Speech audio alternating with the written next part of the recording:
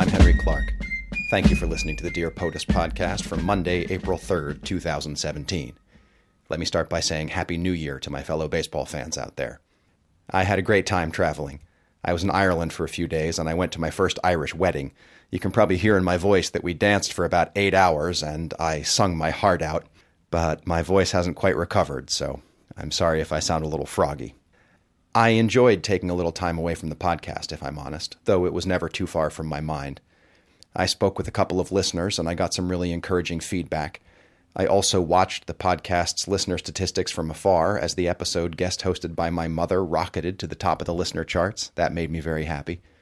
I talked to Irish citizens and U.S. expats, and everyone's worried.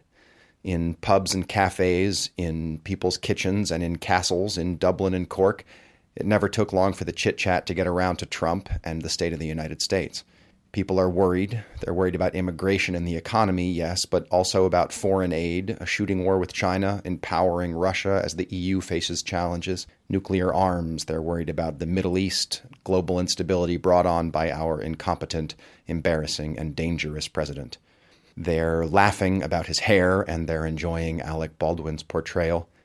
But abroad, I sensed a real fear, a real deep sense of discomfort with the current state of leadership in the United States.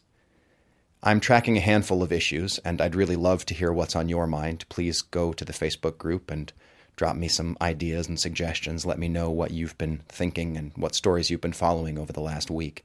In the coming days, I hope to write about Mike Pence, his fear of women, and his continued attempts to take down Planned Parenthood. I hope to write about the disclosure of Trump officials' deep ties to big industry and the economics of government, and about the polyphony of conflicts those disclosures illuminate. I want to write about a rise in military funding and action, and the corresponding decline in diplomatic funding and action. I want to write about Jared Kushner, Ivanka Trump, and their Gordian knot of conflicts of interest. Mostly I want to write about the Trump campaign and the administration's ties to Russia and the seemingly endless stream of reports that weave an ever more dense fabric of conspiracy. But today I decided to get back into the game with the obvious issue, and the one that most urgently seemed to command my phone call. So yes, I wrote another letter and made another round of phone calls about Judge Neil Gorsuch and the looming confirmation battle that seems destined to change the Senate forever. So, today I mailed the following letter to the White House. Dear President Trump, I have the deepest respect for your office, but no respect for you as a man or as a leader.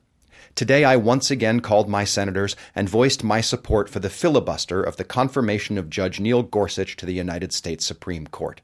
Judge Gorsuch received the fair hearing denied Judge Merrick Garland, and at that hearing his testimony was at best opaque and at worst obfuscatory and hostile. His performance before the committee convinced several open-minded senators to withhold their support. If your nominee cannot get 60 votes in the Senate, Mr. President, you should simply find another nominee. If Senator Mitch McConnell changes the rules to allow a Supreme Court justice to be seated with a simple majority, he will undercut Judge Gorsuch's legitimacy and forever weaken the Senate and the Supreme Court. This confirmation will not only represent a lifetime of damage to the judicial branch, but to the legislative branch as well. Mr. President, your dangerous cocktail of intractable egotism, willful stupidity, and unconscious incompetence are destroying our country, one institution and one system at a time. You should replace your nominee. You represent a minority. I stand with the majority. Sincerely, Henry Clark. I spoke with a very frazzled aide in Senator Schumer's office today. She was the first person I've talked to who was not 100% polite. She wasn't impolite. She wasn't rude by any stretch, but she was a little short with me. She sounded tired, and you know what? I'm a little bit glad. I hope that the senators' phones are ringing off the hook. I hope that the people are making their voices heard.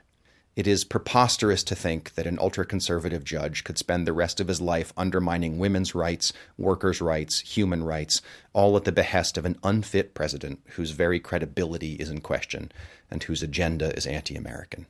Please call your senators' offices and urge them to oppose Judge Gorsuch and to support the filibuster. The congressional switchboard number is 202-225-3121.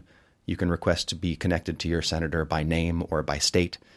You'll end up talking to an aide who will be polite but may also be tired, so please be sure to thank them at the end of the phone call.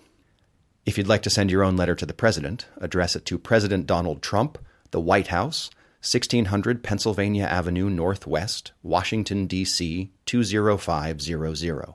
Be civil, be honest, and feel free to copy or borrow from mine. If you like the podcast, please subscribe, rate, and review on iTunes. And you can find me on Facebook at facebook.com/springofsprings. I'll talk to you tomorrow. Have a good day.